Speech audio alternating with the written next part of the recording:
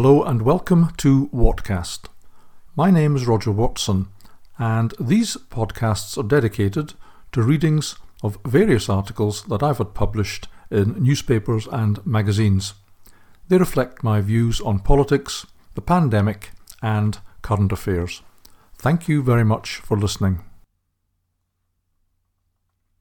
Urban Peasants. This is my column for Country Squire magazine of the 3rd of November 2023. In China, it appears you can take the peasant out of rural areas, but you cannot stop them being a peasant.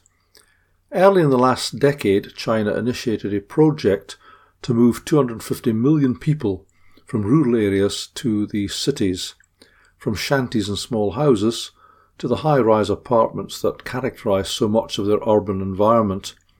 In fact, since 2012, the rural population has declined by 776 million to approximately 500 million, while the urban population has increased to 65% of the population. In 1970, over 80% of the population was rural. China has long been involved, since 1978, in such a project, the purpose of which is to free land for construction. The move has been good for the prosperity and life expectancy of those who move, but has not necessarily made them any happier. Chinese peasantry never seemed to get a break. Following the Communist Revolution, farming was collectivized, initially at least. It seemed to work, but led to an agricultural crisis in the late 1950s, which was responsible for millions of deaths. Collectivism, like many aspects of communism, led to a disempowerment of the peasantry. The farms belonged to everyone, therefore they belonged to nobody. In the late 1970s, a process of decollectivization took place. The farms were returned to the peasants, and they turned Chinese agriculture around through a system of family farming. Chinese agriculture is a semi-success story. They produce more grain crops than any other country in the world. However, they are far from self-sufficient in food, and are in fact net importers of food. But out in the rural areas of China, it's common to see a great deal of self-sufficiency. Small towns and hamlets will have chickens running freely. Children will lead pet ducks and geese around on leads until the time comes for said ducks and geese to grace the family table. In fact, urban children also keep pet fowl until they are dispatched for dinner.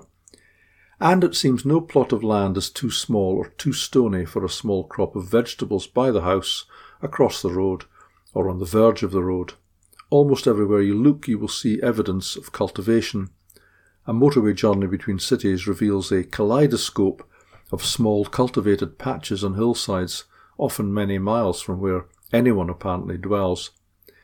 A common and easily identifiable crop is maize, and neat rows of root vegetables, potatoes, yams and taro can also be seen. Moving peasants to the cities presumably reduces the amount of arable land, but it also removes people from an environment where they were self-sufficient to one where they are much less so. It's hard to grow crops when you live in a high-rise apartment.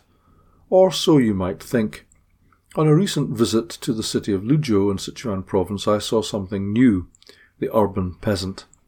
Luzhou is a small city by Chinese standards of 5 million people, which lies on the banks of two rivers, the mighty Yangtze River and the smaller Tuo River. The confluence of these is in the heart of the city. I'm familiar with the banks of the Yangtze River, having stayed in the same hotel there for the past 13 years.